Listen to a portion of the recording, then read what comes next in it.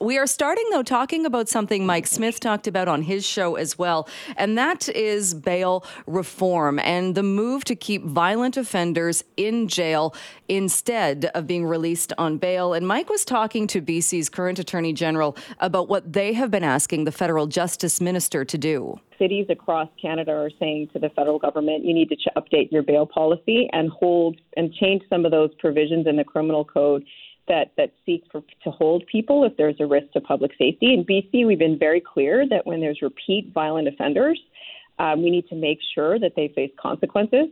And we're not just waiting on the federal government, although criminal code changes need to happen. We're investing in teams and resources on the ground and using every tool that we can in BC to address this issue.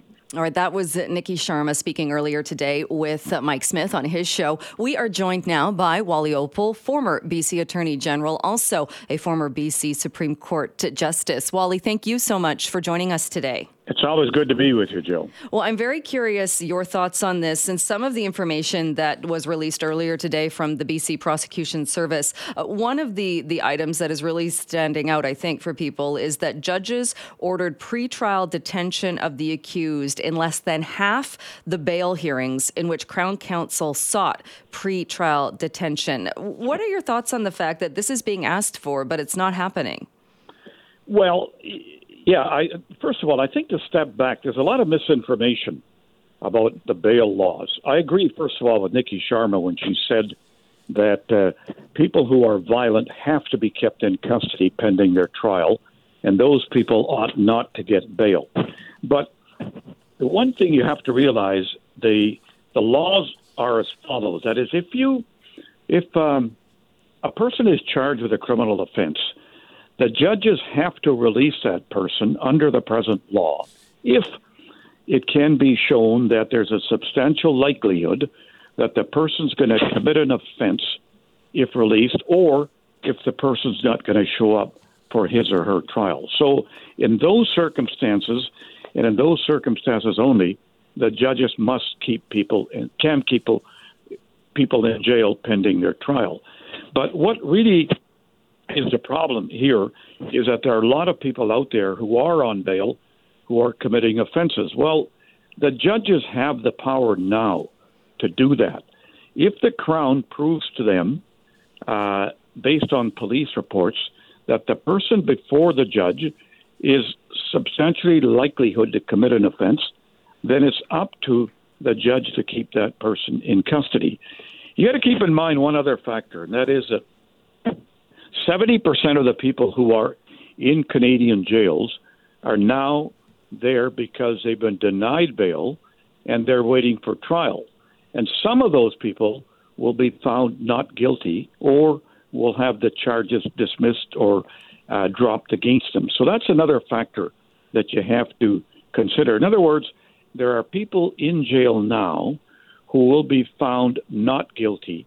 And so what do you say to them? Sorry for taking up your time. So that's something that judges have to consider. But I agree with the Attorney General that really this is an issue that needs to be looked at. And but it's in the hands of the judges, so providing that evidence is put before them from the Crown that they should be detained pending trial. Right. So is it too much of a jump to make the connection that if Crown Counsel is going to the length of asking for pretrial detention, that they've already done that homework and are asking that because the person is thought that they could offend while out or cause more harm? In that, I get what you're saying, that there are some people who where the charges will be stayed or they'll be acquitted, but wouldn't Crown Counsel have a pretty good argument to make that request in the first place? Yeah, that's a good question, except you also have to listen to what the defense says. The defense may argue this is a weak case. The defense may argue that there are other ways of ensuring that this person doesn't commit offenses other than keeping that person in custody. And custody should be a last resort. Having said that, given some of the numbers that we've heard out there of people having lengthy records and are still being released, then maybe we need to take a second look at this. And the other thing we have to consider is the number of random crimes that are being committed.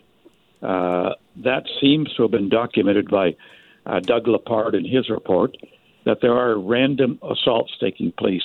And in those cases, it may be advisable to keep those people in jail where there is no apparent motive for somebody to commit an offense. Then maybe that calls for pretrial custody. Right, because how in a case like that, how could you make the argument that it would be okay? And again, unless somebody was arrested and they are not the right person. But if how else could you make that argument that somebody who is accused of randomly attacking somebody and even using one of the random stabbings as an example, that they're okay to be out amongst the public while awaiting trial? Yeah, I share your concern there, and I think that's what the Attorney General is getting at when she said they're concerned about that. And I agree with that. Where you have a situation, someone commits a random attack on an innocent person without any kind of motive, without any kind of a disturbance or anything of that sort, then I would think that in those circumstances, subject to what the defense has to say, that person maybe should be kept in custody.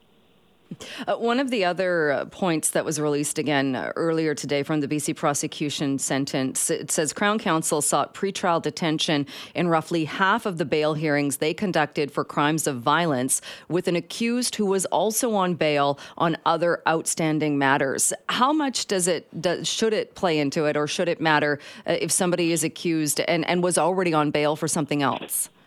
Absolutely. That's a factor to consider.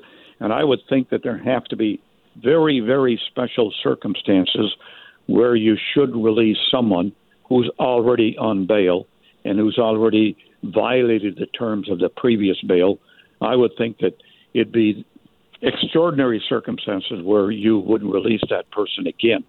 The problem is that a lot of these people are mentally ill, people who are homeless, and there are a number of factors involved, and the judges have to consider all of those factors. One of the real problems is that our criminal justice system is dealing with people who are mentally ill, homeless, they're poor, and all of those factors, and the judges have to consider that and have to consider whether or not it's in the best interest to keep that person in custody, and also whether it's in the interest of society. That is, those of us who are law-abiding citizens should keep someone in custody before trial. So we heard from Nikki Sharma there as well. She was saying how attorneys general from across Canada have gone to the federal minister and are asking for bail reform. And like you said, the public is worried. The more we hear about these random attacks and we hear about people who have been in the system hundreds of times, have had hundreds of arrests in the past. What kind of reform do you think could there be, or how could the bail system be reformed in a way that would still be fair and could potentially make people feel safer? Good question. I think that if a person has been convicted hundreds of times, there has to be very, very compelling evidence to release that person again. I would think that bail should be almost impossible for a person who's had that many convictions. But I'm not in the courtroom when those cases are decided. And so I'm not copping out here. All I'm saying is that the judges have to hear both sides of the argument before they release or detain someone.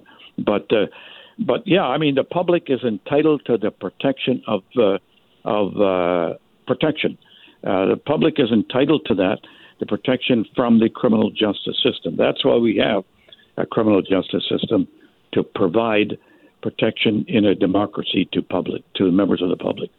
Were there cases, and if you don't remember this, that's fine, but when you brought something up, I'm wondering too, it must be difficult for judges.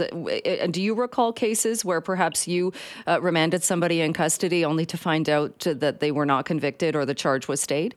Well, that happens a lot. I mean, not everybody who's kept in custody and who's denied bail is found guilty. We find people that in our system who may be in custody for up to a year and a half, and then is acquitted. So that's one thing that judges have to keep in mind. And so I'm sympathetic to the judges in those circumstances. And they have to weigh both what the Crown says and what the defense says.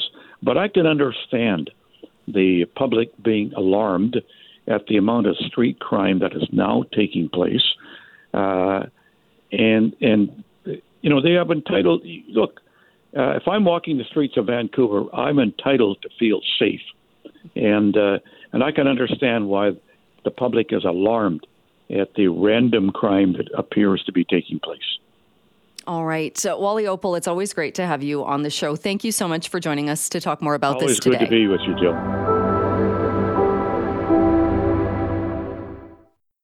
That Canada's Transport Minister Omar Alghabra says airlines' use of loopholes around traveller compensation has left the federal government no choice but to strengthen the passenger rights rules in this country. Once these measures are implemented, they will strengthen air passenger protection and simplify the complaint process. Among the new changes, amendments would make compensation the default unless specifically cited as a limited exception. So, in addition to being entitled to a refund, most air passengers will be entitled to financial compensation. Right now, compensation for delays and cancellation is only required for disruptions caused by the airline, and which is not a safety issue. With the new changes, we would be combining the current three categories, which are disruption within the airline's control but necessary for safety, and outside the control of the airline, into a single category where everyone would be entitled to compensation except for a clear list of exceptions. All right, and those exceptions including things like a snowstorm. Well, Taylor Bachrach joins us now, the NDP transport critic, also the MP for Skeena-Bulkley Valley. Taylor, thanks so much for coming back on the show.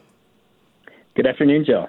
What are your thoughts on the announcement and what are being called these significant changes to air passenger rights? Well, I've read the legislation, and I take away a very different impression from what we just heard from the minister. There's a piece of the Canadian Transportation Act that lays out three categories of flight disruption. And it creates a loophole where airlines are able to deny passengers the compensation that they're due. And this government has chosen, quite contrary to what the minister just said, to, for the most part, leave that loophole intact. They haven't removed that three-part classification from the legislation. So what we see, instead of creating a simple system of automatic compensation for air passengers, we see the Liberals doubling down on a complex, bureaucratic, and expensive process that hasn't served air passengers ever since the Liberals brought it in 2019. So even though he made the point of, I think, using the word loopholes a few times during that announcement, his direct quote was, "This means there will be no more loopholes where airlines can claim a disruption is caused by something out of their control for a security reason when it's not." So, but you're saying the legislation doesn't actually do that? We wanted very specific changes to the legislation that would remove that category altogether and move towards the kind of system that the European Union has, where there are two classifications for disruptions. And this is getting a little bit into the weeds in terms of how this all works. But essentially, what we have right now is a system where air passengers have to complain to the airline, then they have to wait 30 days, and if they're not successful, they have to complain again to the Canadian Transportation Agency and wait in line to see if they're going to get compensation. That's a complex system that really favors the airlines because only a small percentage of air passengers have the fortitude and the determination to jump through all those bureaucratic hoops and make it to the end of the process. Does the legislation deal with other issues, though? Because one of the big complaints that we often hear from passengers is what appears to be something that was in the airline's control. The airline will say it wasn't, and maybe not something as obvious as a snowstorm, but it could be that there wasn't a ground crew to meet the airplane at the gate, or something else, or there was a staffing issue. Does the legislation deal with that? Well, a lot of this is being left to regulation, and I think that's where the Liberals really should have spelled it out in the legislation so that we could have that debate. But the reality is, certainly looking at the existing legislation, airlines are able to claim that it's not their fault for all sorts of things. It's really created an umbrella that they're able to hide under in most circumstances. And as a result, we don't see very much compensation paid out. So we very much wanted to see moving towards a system where it was very clear you either have an extraordinary disruption or you have an ordinary disruption. And in those circumstances where ordinary disruptions, things that airlines should be able to influence through their normal operations, things like maintaining the aircraft, having adequate crew on hand, those are all things that the airline should be able to control for. And when they don't, the passengers that are put out should be compensated properly. I'm not confident, having read the legislation, I'm not confident that the changes the Liberals have proposed get us there. I've been working very closely with the leading consumer advocates in Canada, organizations like Air Passenger Rights. They're not confident that this gets us there. I'm not sure why the minister refused to simply emulate the system the Europeans have been using successfully for over a decade. Right, because it does kind of seem if there's a system out there that works well, why not copy it? Although we don't do that with healthcare either, so maybe that's part of the reason. Well, I'm not sure what the minister's rationale is, but it seems like they had a complex system that was failing air passengers. In many ways, they've made it more complex with these recent changes. And this is the Liberals' third time trying to fix this for air passengers. We've had a system in place in Canada since 2019. When it first came out, they said it was going to be the strongest in the world, and yet what we've seen has been anything but. So, we're going to do what we can to strengthen this at committee, but I'm not confident that this gets us to where we need to be. And in the meantime, we have over 40,000 passengers with complaints in a backlog at the Canadian Transportation Agency. Well, I was going to ask that as well, because it seems like it's so different. So this legislation, according to the minister, it says it demands that airlines institute a process to deal with claims and respond to complaints with a decision within 30 days. And then there's the complaint resolution officers within the Canadian Transportation Agency as well. And this says that they should be able to expedite the process for complaints. But like you just said, so we currently have, 45,000 complaints, the backlog at the agency, and they're taking a year and a half average per case. So how is simply passing legislation going to fix that? Well, it's not going to help the people who are in the current backlog very much. This is very much looking forward at future complaints. But like I said earlier, it's about a complex system that has a lot of people just throwing up their hands in frustration.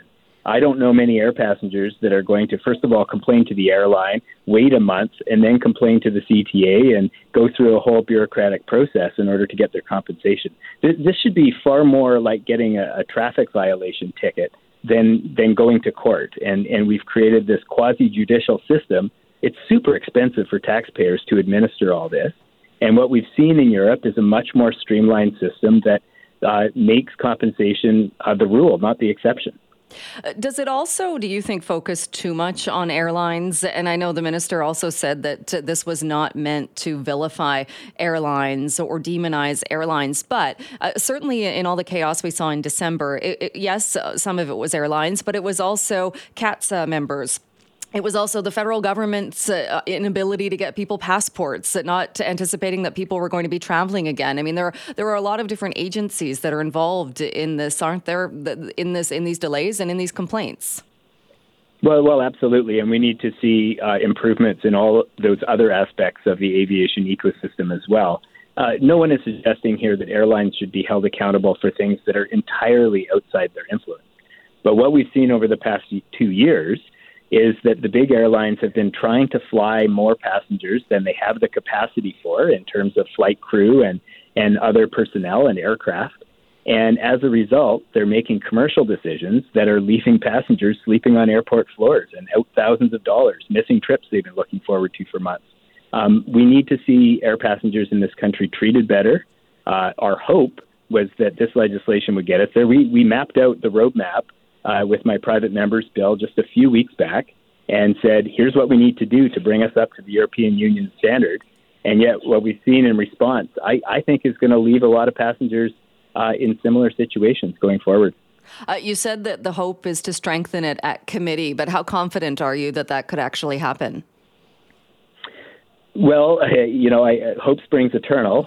We'll certainly do our very best. There are some limitations in terms of what falls within the scope of committee amendments and what doesn't. But ultimately, the accountability at the end of the day rests with the minister. That's where the buck stops. And so until we see an elimination of the backlog and until we see compensation actually going to passengers, and I haven't talked to a single passenger who's gotten compensation out of the current system. It's doubtful whether any compensation is being paid, in fact. Until we see that, I think Canadians are going to continue to ask questions, and we're going to continue to fall behind the rest of the international community that's quite far ahead on this. All right, Taylor, thanks so much for joining us. I know there are a lot of people wondering what changes these will actually bring. So thanks so much for joining us to talk more about it. Thanks, Jill. Have a great day. We have been talking about changes to air passenger rights in this country. The federal minister is saying those changes are significant. We were just talking with the NDP transport critic, Taylor Bachrach, saying, actually, there are still loopholes. Well, that is just one of the things that we are talking about with our next guest. That is Martin Firestone, the president of Travel Secure, also a travel insurance expert. Martin, thanks so much for taking some time to join the show today. Thank you for having me. Let's start with that and the changes to air passenger rights. From what we've seen so far in the announcement from the federal minister, do you think this proposed legislation is enough that it will actually give people more rights and bring more compensation faster to passengers that would qualify? I do. I think it's a step in the right direction. Negatives and positives. Negatives, not going to be in place for the summertime, so the big travel season there will be no farther ahead. We'll have just more complaints probably logging up over the 48,000 they already have. Let's assume it's September 30th. That's good. It'll be there for the winter season, etc. But we don't know what the exemptions or exclusions will be. That they need to do a panel discussion, meet with travelers, meet with airlines, meet with whoever. So we don't quite know exactly how it's all going to roll out. Right. And the transport minister was asked that today when he said that there would be some exemptions. And he used the example of, say, a snowstorm would be a good example of something that really is outside the control of the airline. But I guess there are other more gray areas that are still of concern. Yes, very much so. I mean, a snowstorm, of course, is out of their control. But what is in their control that used to be the loophole that was out of their control was things like where they didn't have enough personnel or they didn't have enough staff. That's no longer going to be considered a reason because of a security or safety concern. So good things. But I think, the biggest thing of today is the $25,000 fine, which was rarely imposed, by the way, and would be now, it appears, under the new regime, is not $25,000. It's $250,000. I think that is really going to make the airlines take a second thought about how they're going to handle customers' needs and complaints going forward. Do you have any concerns that the airlines will look at this and will try and find a way, though, to pass those costs along to passengers? That's a fear here, 100%. It's a great point you make, and that could happen. It's happening without this announcement today. There's security fees that are increasing. There's airport landing fees. So now they could look to do further fees to now cover the inevitability that they are going to be paying out, because there's an incentive for them to handle the complaint and not let it get to the Canadian Transport Agency. So, yeah, that could wash out in higher fares, absolutely. The NDP critic that was just on the show as well mentioned that what he would have liked to have seen was Canada follow the European model, saying that the model there has been working for more than a decade and that we should have just emulated that model rather than trying to come up with a new one. Do you think that would work? It would have been better, yeah. And our minister suggests that, yes, while it doesn't follow it on the weather and a few other things, it's got some other baggage things that the European one doesn't. So he inferred that actually ours is better. But the European one has worked. And the reason it works is because there's no exclusion. So if there's a complaint, it gets paid and that's it. We still have this arbitration scenario where people have got to call into the airline first, see if the airline agrees to it. If not, they go to the Canadian Transport Agency. So we still have a little bit of bureaucracy that has to be done in order to get your refund or your compensation, the $250 up to the $1,000. Right. And so is it the what you just mentioned, the lack of exclusions or exceptions of the European model, or are there other things about that model that make it better? The model, as I understand it, it doesn't have any exclusions, and there isn't a lot of correspondence in order to get your monies. It's my plane was late. Here I'm showing you there was a 3-hour delay. You are entitled to $250. It's a very, very simple system, and I don't think that's what we're getting right now or will get. All right. Martin, one of the other things I know that people are concerned about is the continuing strike by public service workers in the federal government. We know that will have likely, if it's not already, an impact on passports. You mentioned this legislation is not going to be in place by the summer. Do you think that this strike could be inconveniencing travelers as well? The passport scenario, I think, is actually very concerning. Every single day that they stay on strike, it's another 25,000 applications just sitting on a desk and not getting processed. So think about it. We're going to be right back to where we were, 6 months and a year ago when there was hundreds of thousands to process. And remember, it's not about people just applying for a new passport. It's all of us renewing our passports that have less than 6 months on them, because you can't really go a lot of places with a passport that's got less than 6 months. So big concerns now about what about us who want to go away in the summer and our passport expires in September. It won't be enough to go away with a July date and a September expiry. Right. And with the way it is now, I mean, unless something significant, I imagine, changes with the strike, the emergency passports only, it doesn't seem like that is going to change. Oh, you got to have I would think, God forbid, a medical reason to go travel to an ailing parent. Otherwise, showing an airline ticket that you and your family have a scheduled trip to Disney is not going to get you a passport renewal any quicker. They're not looking at anything like that until the strike is over. And I mean, obviously not good news for the travel industry, which was just kind of rebounding or getting back to those pre-pandemic levels. How are you seeing things as far as the numbers and people who do want to travel going ahead into this summer? Yeah, through the roof. I mean, prior to the strike and prior to potential WestJet strike, I've never seen numbers in even pre-pandemic times than what I'm seeing, and also purchasing a tremendous amount of cancellation and interruption insurance, because people are now putting out significant dollars, non-refundable, for trips this summer to Europe, etc., and they have got to back it up with cancellation in the event that they can't get there because of a strike, because of a host of many reasons. And speaking of strikes, what are your thoughts on this potential, or people being very concerned about the possible strike by WestJet pilots?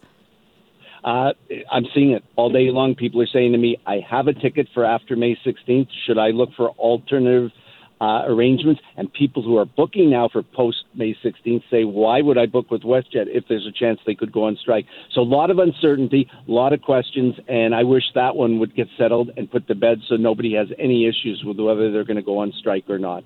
Right. And you mentioned having cancel or a cancellation insurance or interruption insurance. What is your advice then to somebody right now that has already booked a WestJet flight for after that May 16th date?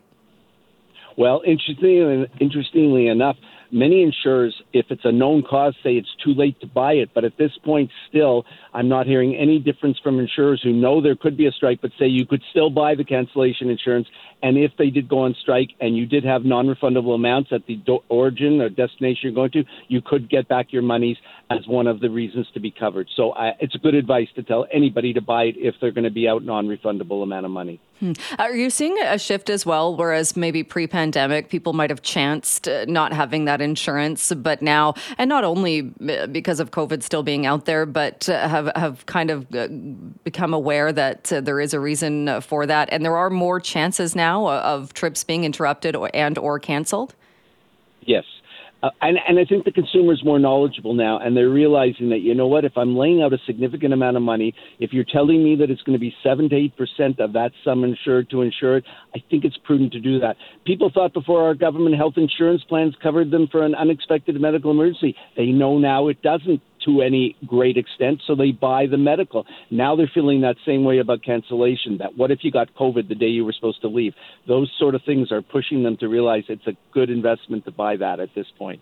Right. So I would imagine then right now, and all of the things we've talked about just in the last few minutes, it seems like the passport issue for anybody whose passport is expiring and they're looking to travel, it seems like that's kind of the most, potentially the most troublesome one, given that if you're booked on WestJet, you could always maybe book another flight. It's not like you can go somewhere else to get a passport. No, and I must tell you, cancellation insurance does not cover you because your passport did not get renewed on time. So that's something to remember. That's not why you're buying cancellation insurance, because your passport did not get renewed. That's a concern. So you're really out of luck if that strike doesn't end soon and you get your passport renewed for travel. My guess is there might be people trying to make that argument that it wasn't that they didn't get go to get their passport renewed. It was out of their control because of a strike, but that won't fly with the insurance issuers. Absolutely not. It's actually not a covered condition, and it clearly says that a lack of a passport being renewed or arriving in time is not a covered reason as to why you can make a claim for cancellation. All right. Good to keep in mind. Martin, as always, thank you so much for joining the show and talking more about this today. Appreciate it. Thank you for having me. Take care. Well, we are going to take some time now to talk about the monarchy. It is the subject of a new poll that was just put out by the Angus Reid Institute, and it takes a look at how Canadians are feeling when it comes to ties to the monarchy. This as King Charles prepares to have his title formalized at the May 6th coronation. It's expected to be a bit of a toned-down affair, and Charles is quoted as saying he is very aware of the struggles that are being felt by modern Britons. Many in Canada also wondering if it is time to split from the monarchy. So the Angus Reid Institute asked Canadians about this, and this poll that was just released earlier today finds that half, so 52% of Canadians say they do not want their country to continue as a constitutional monarchy for generations to come. And 88%, so a big response from people saying that they believe it is worth opening up the constitutional can of worms to sever the country's royal roots. So talking more about this with us now is a spokesperson with the Monarchist League of Canada, also past chair of the Victoria branch, Bruce Halser. Bruce, thank you so much for being with us. Hi, Jill. How are you today? I'm very well. How about you? Good. What are your thoughts? I'm looking forward to coronation. Well, you and I know a lot of people are, but what are your thoughts on kind of the shifting numbers and people saying that, yeah, they'd be okay opening up the discussion at least and looking at severing ties with the monarchy? Well, this poll is actually, in my view, pretty consistent with polls over the last 30 or 40 years that I've been following the issue. About a third of Canadians feel really strongly about about the monarchy and like the monarchy, and they like the connection it gives our country to our history and to Commonwealth countries around the world. About a third of Canadians in almost every poll over the last 30 or 40 years think that it's an anachronistic institution in the modern world. And depending on how the pollsters frame the question, they usually come up with a group of people who don't really know why we have a monarchy. And there's usually about a third that really don't care and are fairly apathetic. They can easily be persuaded by public opinion at any given time to side with one side or the other. And the swing you sometimes see, some years ago, the Queen's popularity was lower than Prince Charles's is today. It came back as she got older. And Prince Charles, we always knew, wouldn't be as popular as the Queen, so things are waning a bit. But I fundamentally don't think it's a cause for panic for monarchists like myself. Those who like the Crown in Canada, and there are many of us, feel very strongly about it. Those who really don't care that much, and it's not going to be a political issue, aside from the fact that constitutionally it's incredibly difficult to change our system of government. And any politicians who have ever looked at it have decided it's not worth the bother. I mean, those politicians who aren't keen on the Crown just tend to ignore it. And I think for most Canadians, when they look at it, they realize if you like the pomp and circumstance, you like royal visits, you'll show up with your feet, as thousands of Canadians do every time. And if you're not interested, it's not like the monarch rules us or impacts our daily life, and it's just not a top-of-mind reform issue for most Canadians. Regardless of this poll, I don't think if you ask the deeper questions, you'd find that the 52% of people who think that at some point in the future generations we should get rid of the Crown, which is itself a pretty soft question, I don't think you'd find that those are highly motivated people looking for immediate political change. Right. Okay. What about the kind of change in feeling? And I get what you're saying, that the Queen's popularity did shift and change during her very, very long reign. But has there been a noticeable shift with King Charles in that if we were going to have this discussion, more people are open to having it now? Well, certainly people who support our system of government that we've always had in Canada and think we have a great system of government and that we're a great country and therefore like the monarchy. It doesn't matter who the monarch is. But certainly the fact that Queen Elizabeth II was so popular in the last 20 years of her reign helped the monarchist cause immensely. And it's no surprise that King Charles, following in her wake, is not as popular. For a variety of reasons. That may be personal to him, but it would be pretty hard for anybody to be as popular as the Queen. I mean, even at Prince Charles, even if only his popularity is in the 40% range, there's any politician in the country, any premier or prime minister would be delighted to have those popularity figures. So, but of course, the thing about the monarchy is the polls as they change from month to month or year to year really don't matter. That's the whole point of the monarchy is it's not a political figure. We're not having to debate who's in that office. It's a symbolic position and delivers great value to our country. And whatever the polls are this month or next month, Charles is our king and will remain our king. And when you say it delivers great value to our country, what is the great value? Well, first of all, we pretty much get the monarchy for free. We don't pay any salary. We don't pay anything for the maintenance of our king. We do, when there's a royal homecoming or a royal visit to Canada, we do pay for security and accommodation, like as we would for any visiting dignitary who doesn't live in Canada normally. But, the cost for us, for our head of state, is much smaller than most Western democracies pay for theirs. So, we get great value. When we have a big national celebration, whether it's a jubilee or a centennial, or we want to honor people with medals, the fact that we have a member of the royal family come really adds to those events. And Canadians in their tens of thousands come out to these events and value that.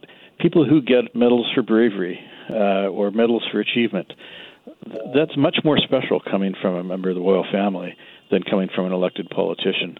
I hear people all the time who've had these encounters with royals, and it's a lifetime memory, and it's something that we get the benefit of as Canadians with really no cost.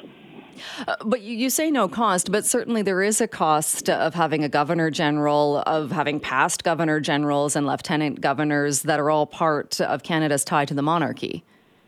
Well, I think the experience of republics is if we elected those positions, they would cost a lot more because the elected ceremonial heads of state of republics have much larger budgets than, say, the Lieutenant Governor of British Columbia or the Governor General of Canada does. They have a much smaller retinue. I think the total cost of all the Lieutenant Governors and the Governor General and all of their house maintenance and everything, it comes to a couple dollars a year per Canadian. And compared to most advanced countries, that's a pittance.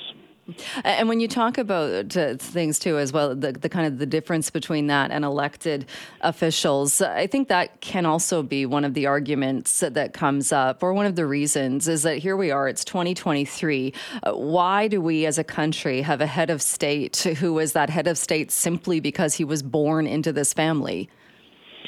Well, I'd put it the other way around.